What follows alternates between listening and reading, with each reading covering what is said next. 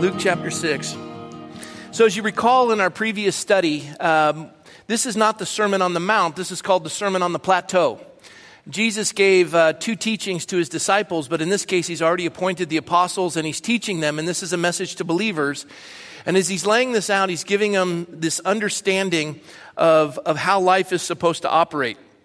And we went through a large portion of it, but we're going to pick up this morning in verse 37, because verse 37 starts with this understanding of judge not and you shall not be judged. And it goes through and it lays it out. We're going to go all the way to the end of it. And I know it'll seem like a lot. I'm going to have you stand in a moment, not now. But suffice it to say, it all has to be together because it's contextual. And I believe God has a special message for us. So at least it ministered to me. If it doesn't to you, then it was only for me. And thanks for being a part of my time with the Lord. Let's stand for the reading of the word of the Lord. Picking up at verse 37, I'll read out loud if you'll follow along silently. Jesus says, judge not, and you shall not be judged. Condemn not, and you shall not be condemned. Forgive, and you will be forgiven. Give, and it will be given to you. Good measure, pressed down, shaken together, running over, will be put into your bosom. For with the same measure that you use, it will be measured back to you. And we're going to focus on that because it's a tithing. No, I'm kidding. I don't even think I covered it last service. Verse 39, Jesus spoke a parable to them. Now remember, a parable is a heavenly truth with an earthly illustration, parallel lines alongside. So he takes a heavenly truth with an earthly illustration to come alongside so you understand it better. Okay, so this is a parable, parabolos. He says, here's the parable. Can the blind lead the blind? Will they not both fall into the ditch? A disciple is not above his teacher, but everyone who is perfectly trained will be like his teacher. And why do you look at the speck in your brother's eye, but do not perceive the plank in your own eye? Or how can you say to your brother, brother, let me remove the speck that is in your eye, when you yourself do not see the plank that is in your own eye? Hypocrite! First remove the plank from your own eye, and then you will see clearly to remove the speck that is in your brother's eye. For a good tree does not bear bad fruit, nor does a bad tree bear good fruit. For every tree is known by its own fruit. For men do not gather figs from thorns, nor do they gather grapes from a bramble bush. A good man out of the good treasures of his heart brings forth good, and an evil man out of the evil treasures of his heart brings forth evil.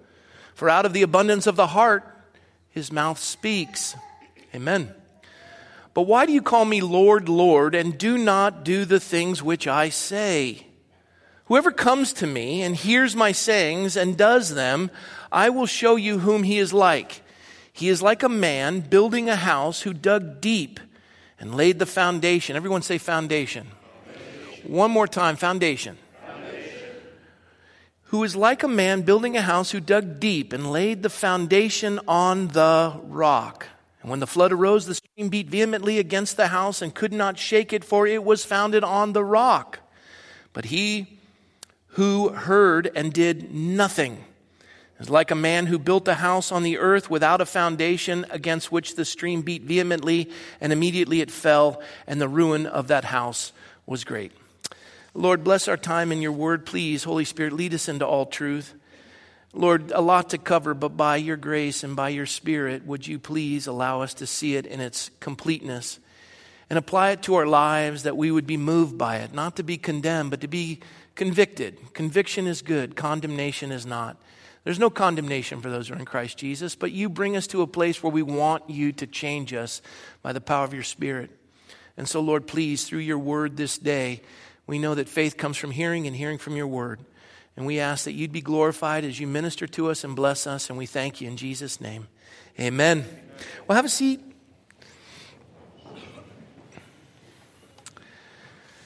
So this passage of Scripture, through the course of this week, as I have observed it, it is one of those things that you want to build upon, and one adds to the next and to the next until you have the completeness of the message Christ is giving. And we're breaking it in parts, but I wanted to take a large swath of it today so that we would understand it in its kind of complexity, but also its simplicity. I had you repeat the word foundation, and this idea of foundation is that which is laid that you build something upon. And anyone who's a builder, anyone who's ever built anything knows that the building is only as strong as the foundation. I know there's a whole housing tract in Thousand Oaks, and as the mayor, I'm aware of this, that the guy who built those houses didn't put the rebar in, and he skimped on it, and all those houses have cracked foundations, and they had to repair them, and the property values decreased, and the man actually was sued, and I think, if I'm not mistaken, he may have committed suicide. You don't want to build a house on a bad foundation. It's awful. The entire house crumbles over time. And so the Lord is emphasizing this concept of foundation. And he says that we're to build on this firm foundation, and that foundation is rock. If you build something on shifting sand, the sand will shift and the foundation will crack. You want to find solid bedrock on which to pour that foundation. And as we look at this idea of a foundation, the scriptures speak of it, especially in Psalm 11, and I'll read it to you. The psalmist writes, "In the Lord I put my trust, and how can you say to my soul, flee as a bird to your mountain? For look, the wicked bend their bow, they make ready their arrow on the string, that they may shoot secretly at the upright in heart." So everyone wants to run. Oh, California is imploding. Oh, we got to run to Montana and build our compound and get our canned food and get our AR-15s, and we got to get out of here. And not us, because we remain, but they've all left. I'm just saying, or go to Texas. And as all this happens, then the Lord says, with that fear that is causing the righteous to want to flee, the Lord says, he asks this question that I think seems to be resonating in the body of Christ as we watch this great experiment in liberty start to struggle. And the Lord says, if the foundations are destroyed, what can the righteous do? It's almost frightening. We're watching the foundations of this constitutional republic being destroyed, and we're thinking, what can the righteous do? What can the righteous do? The Lord equates righteousness with foundation. Righteousness with foundation. The righteous build the foundation. The foundation is built on the rock. This idea of righteousness, because he says, for the Lord is righteous. He loves righteousness. His countenance beholds the upright. Righteousness, right, upright. What does righteous mean? If we're building a foundation on righteousness, what does righteous mean? It means acting in accord with divine or moral law. This idea of doing what's right. There's laws. And this idea that righteousness, this is Proverbs 14. Wisdom rests in the heart of him who has understanding, but what is in the heart of fools is made known. And then God says this in verse 34 of Proverbs 14. Pay attention. He says, righteousness exalts a nation. You can build on righteousness, and that edifice grows. Righteousness exalts a nation, but sin is a reproach to any people. Sin crumbles the foundation. If the foundations are destroyed, what can the righteous do? Righteousness builds on a foundation of a rock. And then it was Job who was whining about his circumstances, similar to many people in the body of Christ today, wondering where God is. How can he allow this to happen? This is awful. And as he's complaining and laying out his lament to God, and he's just saying, where are you? And he's just overwhelmed. And he asks all these questions of God Almighty. And there's people in life that say, when I leave this earth, I've got questions for God. Well, okay, you can kind of take a look at Job and see how that's going to work for you. God answers in chapter 38, verse 1 of the book of Job. By the way, Job is the oldest book in the Bible because it predates Genesis. Man has to deal with suffering in a fallen world, and so God started with the book of Job so you'd understand the point of it. He says, the Lord answered Job out of the whirlwind and said, who is this who darkens my counsel by words without knowledge? Now prepare yourself like a man, and I will question you, and you shall answer me. Where were you when I laid the foundations of the earth? Tell me if you have understanding. Who determined its measurements? Surely you know. Or who stretched the line upon it? To what were its foundations fastened? Or who laid its cornerstone? A cornerstone is this cornerstone of the building that if it's not set properly, the whole building will be out of alignment. And God says, I laid the foundations. Where were you when I built it? There are truths that we operate on. This is my world. This is my universe. I'm God. You question me? Let me ask you out of the whirlwind. Where were you when I laid the foundations of the world? You seem to understand. You seem to have questions for me. You seem to doubt me.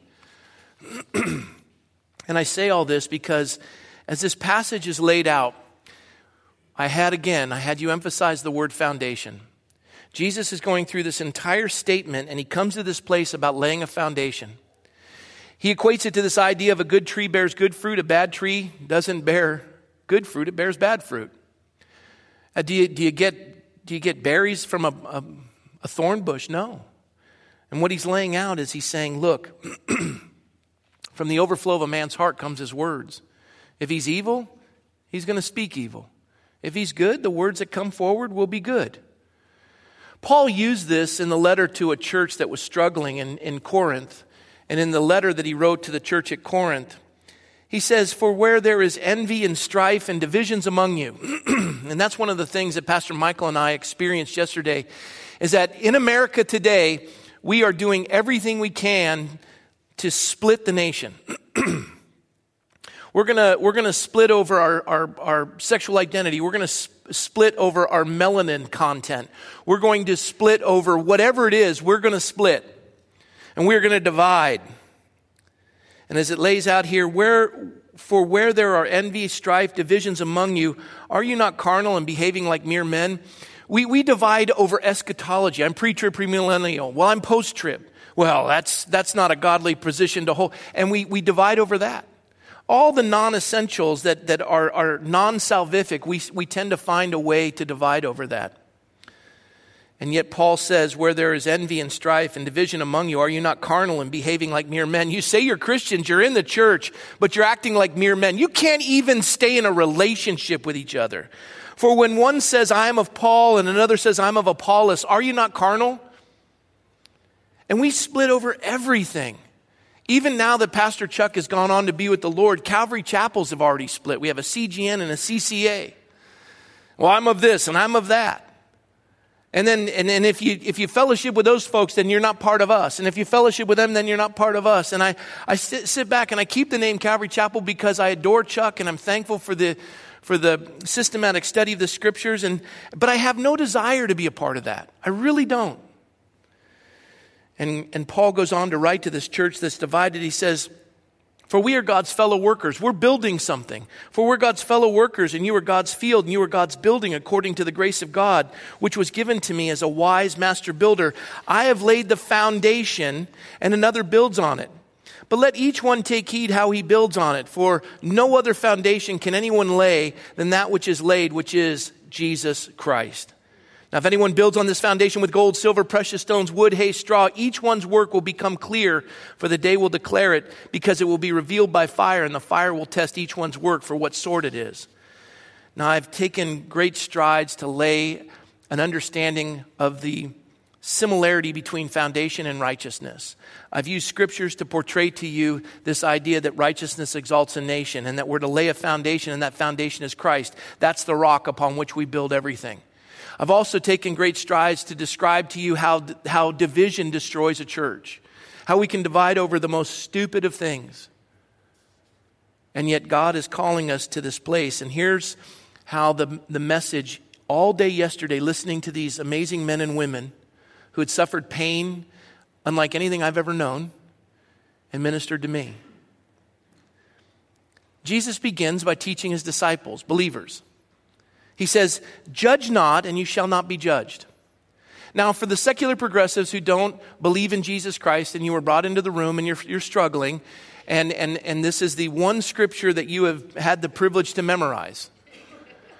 I want to put it into context for you because you come to me in the course of maybe operating in the city that, who are you to judge me? Judge not lest ye be judged. And that is the one scripture that I've always come across in my dealings in all of society, that they've never had to spend a day in a church in their life. They've never even cracked a Bible, but doggone it, they know this verse. They don't even know where it exists, but they know how to quote it. Judge not lest ye be judged. And I'm thinking, if you're going to use that and you're going to drop the scripture bomb on me, why don't you do a little more work to see it in context? Because I want to tell you, it doesn't work that way. If you tell me you're an orange tree,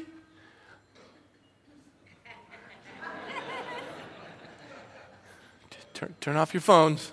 There we go. You tell me you're an orange tree, I want to see some oranges. Oh, bro, that's judging. No, it's not. I want to see if you're telling the truth. You're not allowed to judge. Yes, I am. No, the scripture says judge not lest you be judged. No. It means I'm not allowed to judge you unto condemnation, but certainly unto identification.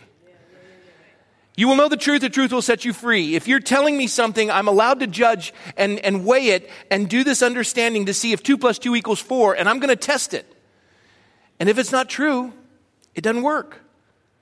I'm allowed to judge, not unto condemnation. I can't say you're going to hell. Who am I to know? God is the one who sorts that out in the end days.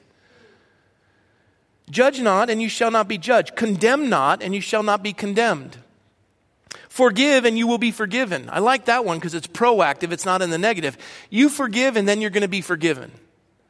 Give, and it will be given to you. Good measure, pressed down, shaken together, running over. It's proactive.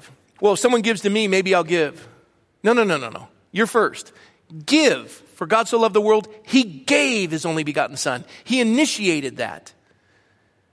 We're initiators. We change the world by giving. We change the world by forgiving. Giving, forgiving. We're proactive in that capacity. Well, I'll forgive if they forgive me. I'll apologize if they apologize. No, you're a Christian. You start it. See, what Jesus is laying out here in verses 37 and 38 is he's saying to them, you're identifying yourself by your morality. Morality is defined simply as not doing what's wrong. And I am saying, you're doing what's wrong, but I'm not doing what's wrong. You drink, you smoke, you chew, you hang around with those who do, but I don't. You're wrong. Well, okay, so you're moral. That's great. And we love to justify our existence on this earth by what we don't do. And Jesus is saying, you want to sit back and define your life by what you don't do? To the level you judge that, people are going to sit and judge you. It's worthless and fruitless.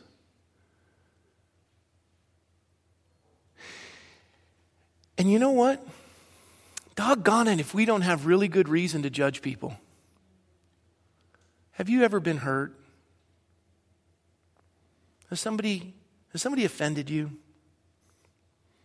I think one of the most profound things yesterday, listening to these men and women speak, each one, the man who had 2,000 pounds of steel just dropped on him by a white racist Alabamian, I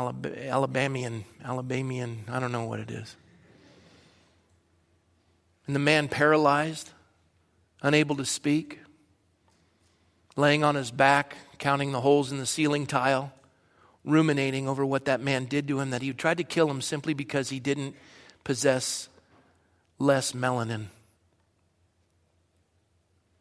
A lieutenant colonel, 5th in his class, deep select for flag rank, and 5 white Southern officers decide to sit on a review board and unjustly give him a dishonorable discharge and charge him to be guilty of something he never did. A white lawyer, Jewish lawyer, as I recall, who had never practiced military law, came alongside, looked at this and said, this is a travesty of justice. He said, I know, but I can't take on the federal government. I can't afford an attorney. He says, I'll do it for you pro bono. I'm a Christian, you're a Jew. He says, I don't care if I'm a Jew and you're a Christian. This is wrong. And he steps in and defends him. And not only does he win the case, but it changes this man's heart. And instead of ruminating over his anger and judging and saying, all white people. See, what blew me away is I've never been offended or hurt in the capacity that any of these men and women had ever been hurt. Walter Hoy, his story is one, and I read his book, it's just awful. Every one of these men should have a reason to hate me. And yet they don't judge me by the color of my skin and lump me in with everything else because they've been offended or hurt by somebody who didn't possess as much melanin. How did that happen? They came to a place where they saw this idea that Christianity isn't judging people Christianity isn't inactive, it's proactive. To judge is simply to not do anything. You sit back and justify your life, and you're not doing anything. You judge and you condemn. All of them. Sweeping. And what does it do? It creates strife, envy, division. It destroys the church. It destroys a culture. We pit one another against the other. And what's the only remedy for that? Proactive. To forgive. I will forgive when they forgive me. No, Jesus says. You forgive first. Do you know what they did to me? Yes. Do you know what they did to me? Jesus says. Get over it. I forgave you. Yes. So, you're God. Yes, but I never used my deity to accomplish anything in my humanity. And you can do everything I did. And I said, Father, forgive them, for they know not what they do. I forgave. You forgive. It's proactive. Do good to those who spitefully use you. I taught you that earlier. Do you remember? Yes? Then give to them. Do something nice for them. No. No, they're all bad. And yet yesterday I was the recipient of a gift of a man who had been more pain than you can possibly imagine. Men who had been more pain than they can possibly imagine by other men who looked just like me. And proactively they came all day yesterday, traveled from great distance, and they gave. They poured into my life, and they forgave, and they gave, and they poured back. You see, the problem is, in your rage and your anger and your bitterness, you're blind. And the blindness comes by this fact that the scripture says in this parable, Jesus says, can the blind lead the blind? Can the blind lead the blind? No. If you're blind and somebody sits in the passenger seat and says, drive and I'll tell you where to go, but they can't see either, you may get to where you're going, but the car is going to be thrashed and there'll be bodies everywhere.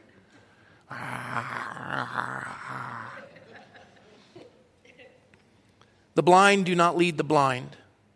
Will they not both fall into a ditch? And it's an answer. It's very clear. Yeah, they'll both fall into a ditch. And Jesus says a disciple is not above his teacher, but everyone who is perfectly trained will be like the teacher.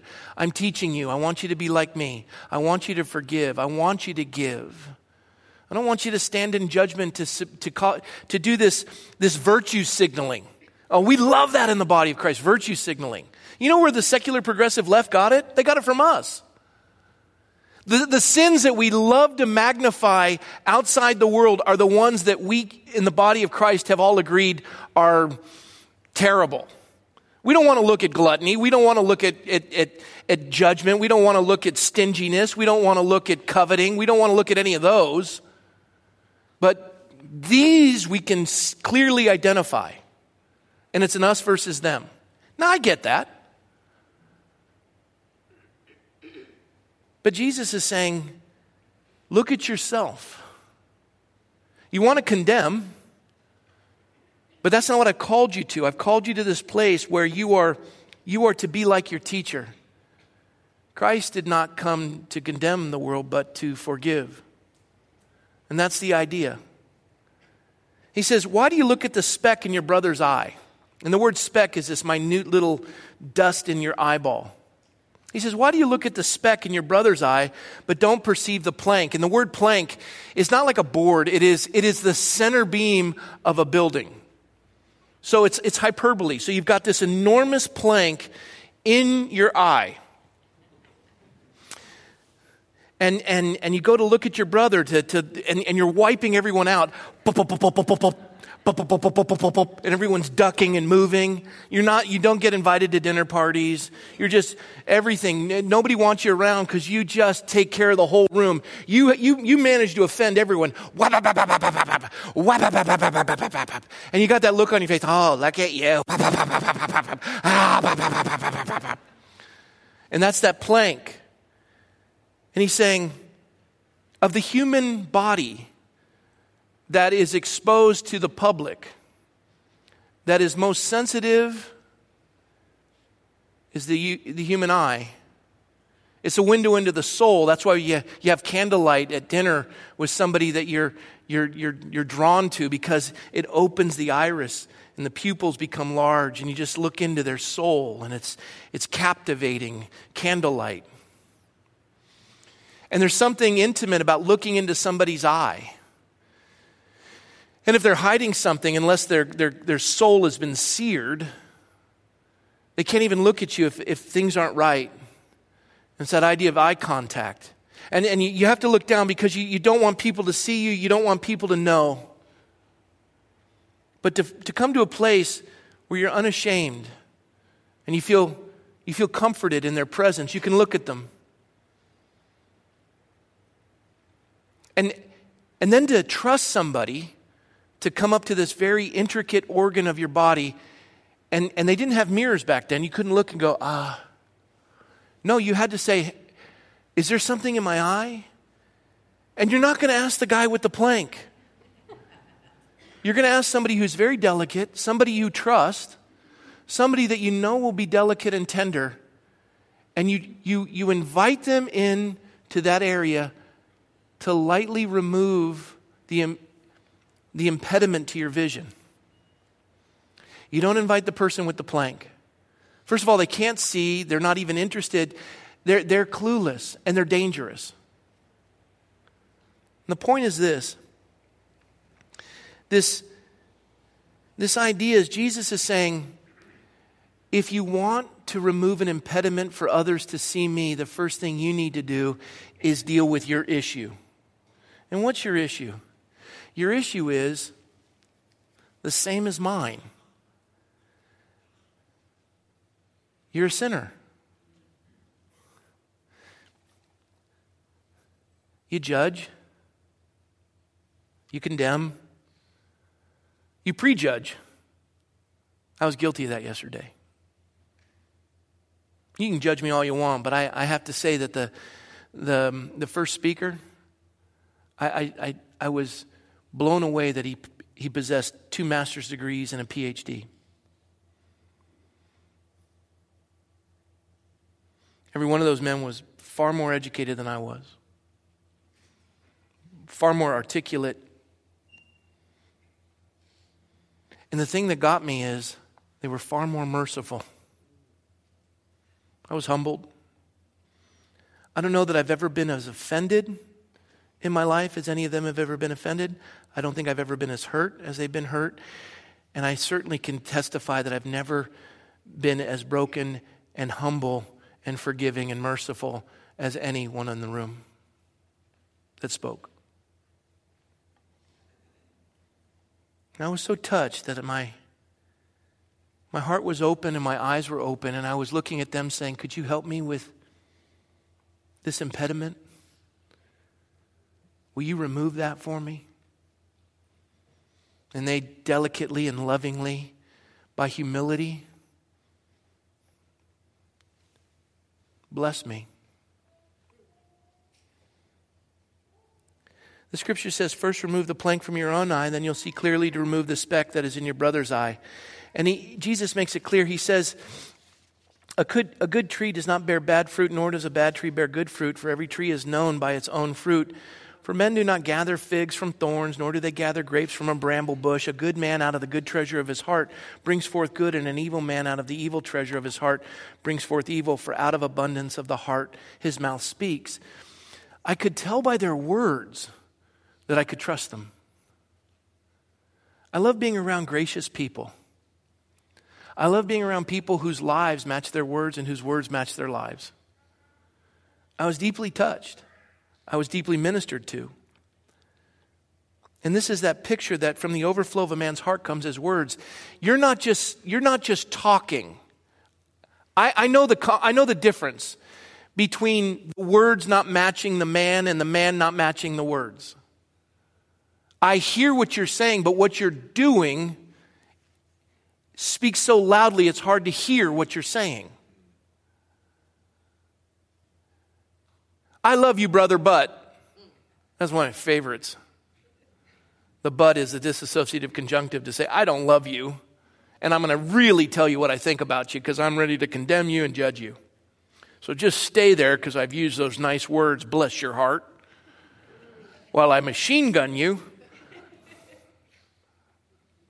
And the idea is, out of the good treasure, that treasure is this life that is one committed to others. Out of this good treasure of a man's heart comes forth his words.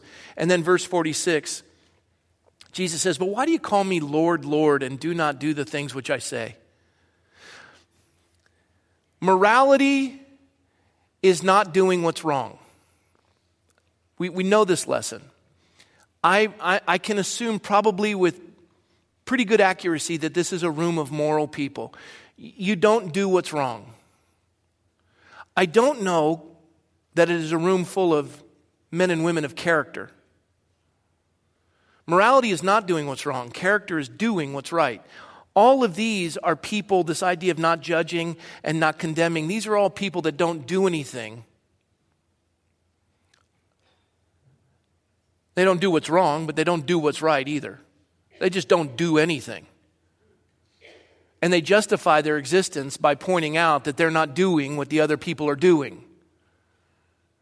And yet, character is doing what's right. You know the illustration. Your child comes home and says, Mommy, Daddy, everyone in the school called Susie ugly, but I didn't. And you say, that's the moral thing to do. But you don't have any character. And the child says, what do you mean I don't have character? Well, you have morality. You didn't do what's wrong, but you have no character. The child says, why? What do you mean? Why didn't you tell the other children to stop it?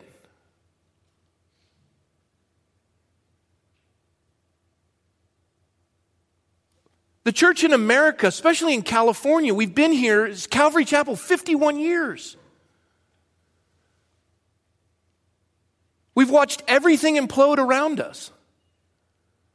We've never owned more buildings, had more bookstores, more radio stations, more seminaries. We've never had more assets. While everyone around us is imploding, the foundations are crumbling, and we stand back and we point out. And we're really good at defining it. I've gotten all the emails and all the visceral emails and how you're just so disgusted with the condition of the country. Don't send me anymore. I get it. You don't do what they do. I get it. They are bad. You are good. But the question is, Jesus is saying, you want to be like the teacher? I didn't come to be served, but to serve and to give my life as a ransom for the many. I came to forgive. I came to give. I came to pour my life into those who don't want anything to do with me. I came to build a foundation on truth. I came to build an edifice that righteousness would exalt a nation, that sin is a reproach to any people. I'm laying this foundation on a rock, which is Jesus Christ. Oh, but the church has figured out a way around that one. This idea of building on this rock and this foundation, and the rest of the world, we're saying, oh, they're building on shifting sands. Well, what is the rock? And the church is so good at this. We come up with this. This is the new norm in the body of Christ. For by grace you've been saved through faith. And by the way, this is the word of God, and it's completely true. Do you understand this? Yes. It's the church that has really used it to an extent to justify themselves by condemning others. For by grace you've been saved through faith, and that not of yourselves. It is a gift of God, not of works, lest anyone should boast. For we are his workmanship, created in Christ Jesus for good works, which God prepared beforehand that we should walk in them. No one ever remembers verse 10, but they love verses 8 and 9. For by grace you've been saved through faith, that not of yourselves. It's a gift of God, lest anyone should boast. Praise the Lord. We've been saved by grace through faith. Saved by grace through faith. Saved by grace through faith. I didn't earn it. I couldn't earn it. God gave it to me. I believed that his death on the cross, Bible says blood must be shed for the remission of sin. He died in my place. He was resurrected. And by that gift, I received that by faith. And my sins are as cast as far as the east is from the west, to be remembered no more. And I've been washed as white as snow. And I'm a new creature in Christ. Amen. And if you believe that and you confess with your heart and confess with your tongue and believe in your heart, Jesus is Lord, you will be saved. And people raise their hand and we love it. And we've been doing that up and down California for 51 years. And 10,000% growth as people come forward going, I want to give my life to Christ. And by faith through grace and grace through faith, I believe. Praise the Lord. And we take and we say, we have our get out of hell free card. But we forget verse 10, for we are his workmanship. Work. Voompa, voompa, voompa. We are his workmanship, created in Christ Jesus for good works, which prepare beforehand that we should walk in them. Oh, bro. Mom, that's legalism. I'm saved by grace. Why do you got to get all judgmental, bro? Don't impose your morality on me. I'm not imposing my morality. I'm hopefully imposing my character. I can't be moved. This is my life. This is what I'm about. I proclaim the truth. I'm building a foundation. I want to engage in the culture. I want you to see that this is how you cause a nation to rise. This is how you bless communities. You involve yourself. And the church goes, no, that's just, there's conflict there. I'm saved by grace, bro. The law, man, I've been set free from the law of sin and death by the Spirit of life in Christ Jesus. Amen? You have been. Yeah, I know. I mean, we're not under the law. And in the body of Christ in America, we don't know what to do with the law. We're saved by grace through faith. We're saved by grace through faith. We're saved by grace through faith. What's the point of the law? I'm glad you asked me that. We are saved by grace, and now we are no longer under the law. That's true. Therefore, he who supplies the Spirit to you and works miracles among you, does he do it by the works of the law or by the hearing of faith? Just as Abraham believed God, it was accounted to him as righteousness. Therefore, know that only those who are of faith are the sons of Abraham. Abraham believed God, it was accredited to him as righteousness. What is righteousness? That's building that firm foundation. That firm foundation builds an edifice. And we are no longer under the law. It's not by works of the law. So what's the point of the law? Glad you asked me that. And in the body of Christ, we learn how to read this in such a judgmental way. But before faith came, because we're totally under faith, right? Before faith came, we were kept under guard by the law, kept for the faith which would afterward be revealed. And then this is the part. Therefore, the law was our tutor to bring us to Christ that we might be justified by faith. But after faith has come, we're no longer under a tutor. We say it this way, and I grew up in Calvary Chapels with this. The law is a schoolmaster to drive you to Christ. And I have this picture in my head of Jonah Daskin. She was the math teacher at Coronado High School. She was mean. We had a song for her. Jonah Daskin. That's it. That's the song. And she was so mean, and if you get something wrong, she'd whack you on the knuckles. You're like, whoa! And she looked mean. She looked like she'd been eating lemons all day. Look at that. And to this day, I hate math. And if I'm going to succeed at math, she was a schoolmaster that drove me to Christ. Lord, have mercy on me, because that woman, I can't keep up with that. And that's my picture. What is the law? The law is a schoolmaster. You're wrong. You're wrong. That's not what it means. A tutor is a teacher. Teachers teach you to point you to God. We create laws to draw men to Christ. This idea of foundation in Genesis, in the Garden of Eden, this idea of good fruit, good trees, God created and took man and put him in the Garden of Eden to keep it. And the Lord commanded the man, saying, of every tree of the Garden of Eden freely eat, but of the tree of the knowledge of good and evil you shall not eat. In that day eating it, you shall surely die. This is a good tree. This is a bad tree. You eat of this, we have relationship. You eat of this, you're under your own. You want to have a life with me, or you want to live apart from God? Well, I want to live apart from God. Then you know good and evil. And that tree is death. This tree is life. And your eyes are open. Now you know good and evil. And you know that you want to build a world and concentrate power to yourself and avoid your Creator. I'm almost done because I know I'm boring you guys to death, but I'll drive this point home. The law is a tutor to bring us to Christ. What that means is, it's not a mean tutor. I've had some really good teachers. And they've taught me things that have allowed me to understand how to build upon a foundation of righteousness that would exalt a nation. Why are we so emphatic about educating our children? Because we want them to have a future. Why is the enemy so emphatic about taking our authority to teach our children so that they can not educate but indoctrinate? There's a battle. And God wants us to build on this foundation of this rock of Christ. You know, instead of looking at a Jonah Daskin, look at the law like a really pleasant teacher. I mean, I would learn from a lady like that. I'm like, I want to go to school. She seems really nice.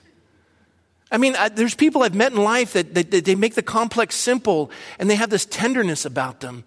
And then you enjoy learning, and then the light goes on, and you're like, this makes sense, and I understand these formulas and these systems. It's amazing. And that's what the Lord wants us to do in culture. You see, we would rather make our Christianity judgmental as opposed to proactive. Good works prepared beforehand. Where is poema, his workmanship? We're to build. The body of Christ is not apathy. It's active. It's engaging. It changes culture. And there is a contrast between the two trees, and this is where we're going to go at this point, and I'll close it up with this. This tree of the knowledge of good and evil set man on a course of destruction. Righteousness exalts a nation. Sin is a reproach to any people. Sin is destructive. Righteousness is edifying and building. You have two directions, either a world without God or a world with God. Either a world submitted to God and wanting to be like Him, or judgmental, condemnation, self-righteousness, selfless service, selfishness. Choose this day whom you'll serve. And listen, moral people are still headed in this direction. You call me Lord, Lord. For 51 years in California, we've been saying, Lord, Lord, while we watch a state inundated with Christians, 15 million of them, almost 16, abort more babies than the entire population of Canada. Lord,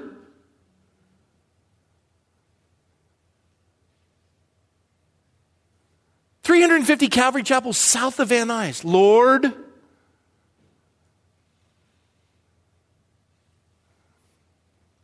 And He's saying,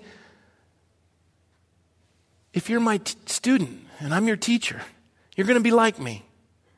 I didn't come to be served, but to serve. I came to build. And the beauty of it is, I'm going to remove the plank in your eye by grace through faith. And that tenderness of having the law reside in you, and this Spirit of God to build this workmanship as I guide your hands in obedience, as I instruct you and teach you in the ways of righteousness, that you would impart that to your children and show them the right way. It's not just your get out of hell free card. It's Lord. Thy kingdom come, thy will be done on earth as it is in heaven. In this realm, we're in a world of hurt right now. We've got 12 minutes, hang with me. In this world, we're in a world of hurt. Because we're in a battle. And the only entity remaining to contend and to fight for the edification and the building of a nation is the body of Christ. But if we're just giving him lip service, we will watch this experiment in liberty destroyed. 6,000 years of recorded history. We have 244 years of self-governance. Men and women accountable to God, serving one another. And the only way to destroy that is by envy, strife, and division. The world is trying to cause Pastor Michael and myself to hate each other simply because of our melanin content. And we buy into it. But then Christ comes along and removes this plank, and we look at each other and we say, help me see you clearer. I trust you. Just that little speck he removes from my eye, and vice versa. Why? So we realize we're both created in the image of God, fearfully and wonderfully made, knitted together in our mother's womb. What God has brought together in this picture of unity. The world tries to divide. Satan comes to steal, kill, and destroy. He wants to take the weak, and he wants to just maul them. He wants to divide you and split you. Envy, strife, division. Envy, strife, division. And God says, endeavor to keep the unity of the Spirit and the bond of peace. We come unglued over everything. It's fascinating to me as we go across this country how simply we can be divided over the dumbest of things. And if we don't stand together, we're going to fall apart. And you know what? We've got to step in. I've got to be challenged. I want to understand these things. Because there's an enemy who comes to destroy us, and they have a purpose. And I'll walk you through it. This is Machiavelli. You've heard Machiavellian technique. Machiavelli, interesting. 1498, he was in Florence, Italy. He tried to get all of these different nation states, these little tiny groups of Venice, Genoa, Amalfi, Milan, Corsica, Florence, Pisa, San Marino. They had armies and navies. They fought all the time, continually. And Machiavelli was a political philosopher. And he thought one prince could control all of the Italian city-states. Infighting would stop. There would be peace. And he wrote a book called The Prince in 1513. And it credited with promoting the idea, I don't know if you've ever heard it, but the ends justify the means. The end is that we want everyone to be together in unity. Right?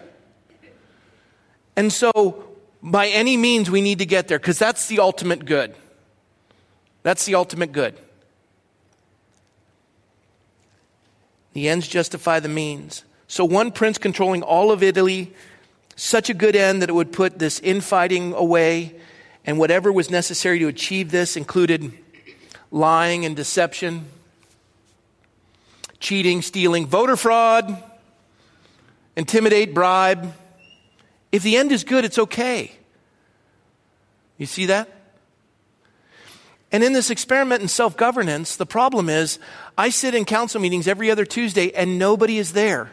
We have been given a constitutional republic where you can participate in serving people. And all I ever get is the condemnation and the judgment. I can't believe you did. Well, why don't you do?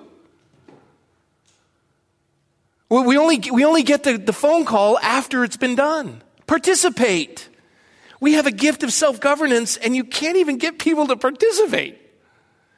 An experiment in liberty, 244 years of self-governance, and we're apathetic.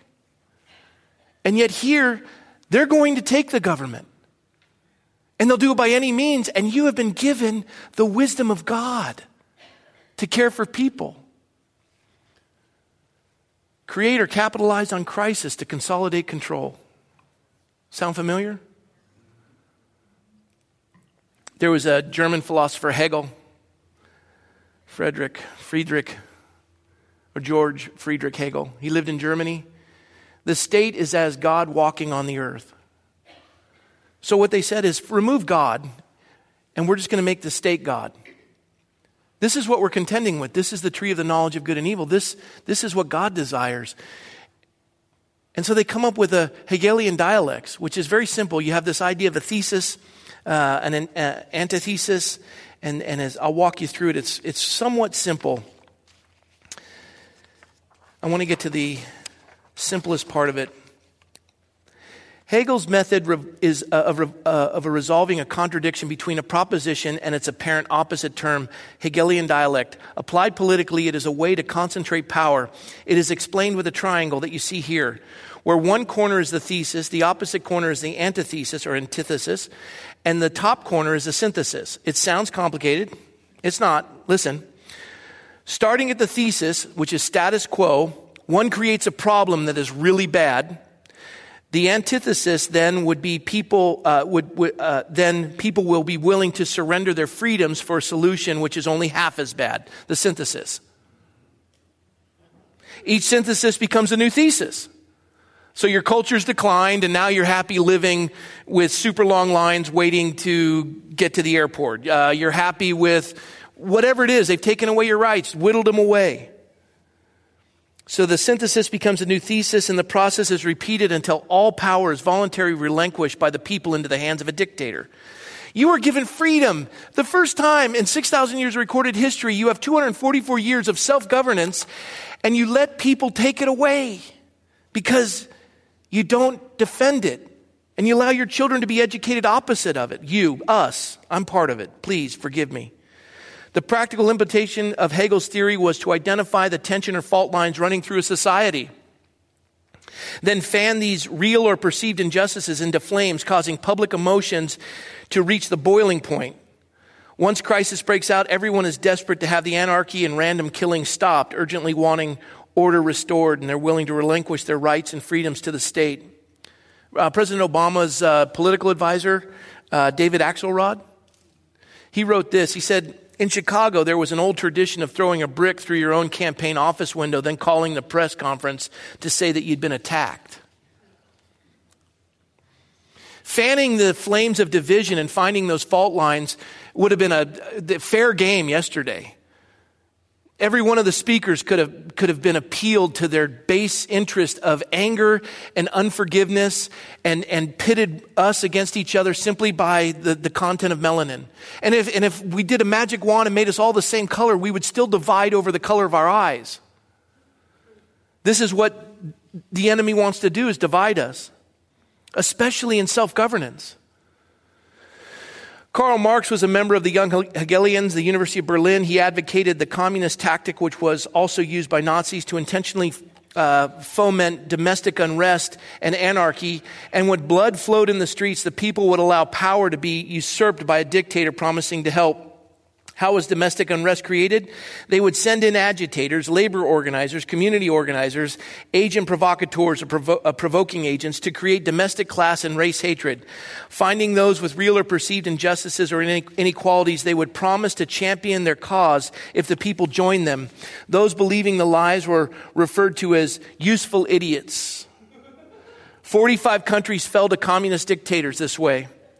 The proletariat, the working class, was against the bourgeoisie, the business owner. The poor against the rich, blacks against whites, Catholics against Protestants, Muslims against Christians, Hutus against Tutsis in the Congo and Rwanda. When the British went into the Congo and Rwanda, they took people that had gotten along for hundreds of years and they started to measure their skull size. And they said, you're a Hutu. And they'd measure theirs, you're a Tutsi. And they go, what do you mean?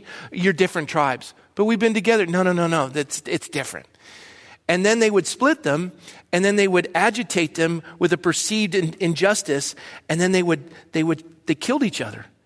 Almost 1 million people died in a span of less than a year, and they were all killed by machetes. I don't know where we are. Napoleon, he said, religion is what keeps the poor from murdering the rich. This doesn't work in Christianity if we endeavor to keep the unity of the Spirit and the bond of peace. It doesn't work in a culture if we understand the 10 commandments, 5 accountable to God, 5 accountable to each other. We would look at socialism, we'd go, no, that's a violation of the 10th commandment. Thou shalt not covet. You don't steal something that belongs to somebody else, and you don't weaponize law and use government to steal from them. Godliness with contentment is great gain. Envy, strife, division. Envy, strife, division. That's mine. And it's fascinating that children in college today believe in socialism until you ask them one question. And I was watching it this week. They go up to me and go, yeah, I believe in socialism. Ocasio-Cortez, I think yeah. Bernie, yeah. And you say, okay, let's apply socialism to your grades. We're going to take your A and give you a C, and we're going to give your friend who has an F a C, and you're going to be equal. No. But it seems so good on paper. And it's so stupid. And we're like, no, it's different. This is different. It's a different socialism. It's totally different than the other ones. It's never worked before, but this time, doggone it, we're going to get it right. And no pulpits cover it. Because we just like to talk instead of do. The British Empire worked this. They went into India and they split all the different kingdoms and they pitted them and they armed them and then they fomented strife between them and they let them kill each other and they came in and took over. They did it in America as well. Burgoyne made a treaty with the Mohawks to terrorize Americans. They'd scalp them and they'd leave them dead. Fort Mims in Alabama, the British, they came in. Indians took the fort with heavy loss, then killed all but 36, some 550 in the fort. Creeks had been armed by the British at Pensacola in this phase in the War of 1812. They knew how to conquer territories. They just pitted us against each other. Che Guevara, and we love how our young people have the Che hats. Do you know what you're wearing? Do you know how stupid that is? Who told you this? Pick up a book. Read. Blind hate against the enemy creates a forceful impulse that cracks the boundaries of natural human limitations, transforming the soldier in an effective, selective, and cold-killing machine. A people without hate cannot triumph. And that's what we got to do. We just got to get each other hating each other. And we have to just capitalize on the injustice. Karl Marx and Frederick Engels, conspirators by no means confine themselves to organizing the revolutionary proletariat, manual labor workers. Their business consists in spurring it in artificial crisis. We have to make a crisis and capitalize on it. The only condition required for the revolution is a sufficient organization of their own conspiracy. They are the alchemists of the revolution. Every new crisis must be more serious and more universal than the last because we have to keep splitting them and whittling down their forces. Every fresh slump of ruin, more small capitalists increase the workers who live only by their labor, and this will increase the number of the unemployed, and the unemployed are the easiest to manipulate. In the end, the commercial crisis will lead to a social revolution far beyond the comprehension of the economists with their scholastic wisdom. David Horowitz, you guys know this commentator. He says the issue is never the issue. The issue is always a revolution. The issue is never the issue. Whatever it is we're fighting over is stupid. It's just the revolution itself. Just get them to pit each other one against the other. Those believing lying propaganda are useful fools, useful idiots. These are some of the folks that manage to apply this and destroy culture. The revolution needs the enemy. The proletariat does not flee from the enemy. It needs the enemy. Castro also said the revolutionary needs his antithesis, which is the counter-revolutionary. Saul Alinsky, Rules for Radicals, he followed the same thing. The organizer's first job is to create the issues or problems. The organizer must first rub raw the resentments of the people of the community. An organizer must stir up dissatisfaction and discontent, fan the latent hostilities of many of the people to the point of overt expression. I'm going through this, and I'm 2 minutes over. People wanted me to continue. If you have to go, but I got about 20 slides left. I'll go as fast as I've been going, but I do want to say this. Yesterday, for the two of us, the only way that we can hold this experiment in liberty together and not be pitted against each other and have the elite rule the many and lose this freedom of self-governance is that we have got to break these barriers and get in there and start to get to know one another. If you want to be angry, envy, strife, division, and you want to lob bombs, you need to step out of your comfort zone and go and get to know one another. I was a pair of white shoes with a black tuxedo yesterday. And it broke me in a good way. Stretch. Some of you listen to Michael and Patience sing and you go, I wish we had John back. That's why they're here. So you feel that way. And you don't like it? Tough. The organizer polarizes the issue and helps to lead his forces into conflict. He must search out controversy, for unless there is controversy, people are not concerned enough to act. Lest we forget at least an over-the-shoulder acknowledgement to the first radical known to man who rebelled against the establishment and did it so effectively that he at least won his own kingdom. Saul Alinsky, talking about Lucifer, Genesis chapter 3. Interesting. 6 things does the Lord hate: a proud look, a lying tongue, hand swift to shedding innocent blood, and he that sows discord amongst brethren. Envy, strife, division. Envy, strife, division. And the way you do it is judge, condemn. Virtue signaling, taking the moral high ground, and being moral people but not being people of character. Don't do anything. Just don't do anything. And then you're moral. You're not doing what's wrong, but you're also not doing what's right. It's not enough to be moral. Moral is a tree of the knowledge of good and evil and its destruction. God's people are his workmanship. We're called to engage. Don't say, Lord, Lord, and watch the abortion rate rise and do nothing. All that's necessary for evil to triumph is for good men and women to do nothing. There's no Lord, Lord in this. I've only got 10 slides. If anyone wants to see them later, we can do that. But I'll just close with this. But why do you call me Lord, Lord, and do not do the things which I say? Whoever comes to me and hears my saying and does them, I will show you whom he is like. He is like a man who builds a house. You dug deep, you build a foundation, you have a culture to show. And here we are, 51 years. And what have we built? What do we have to show in California? The church doesn't even want to stay here anymore. People want to leave.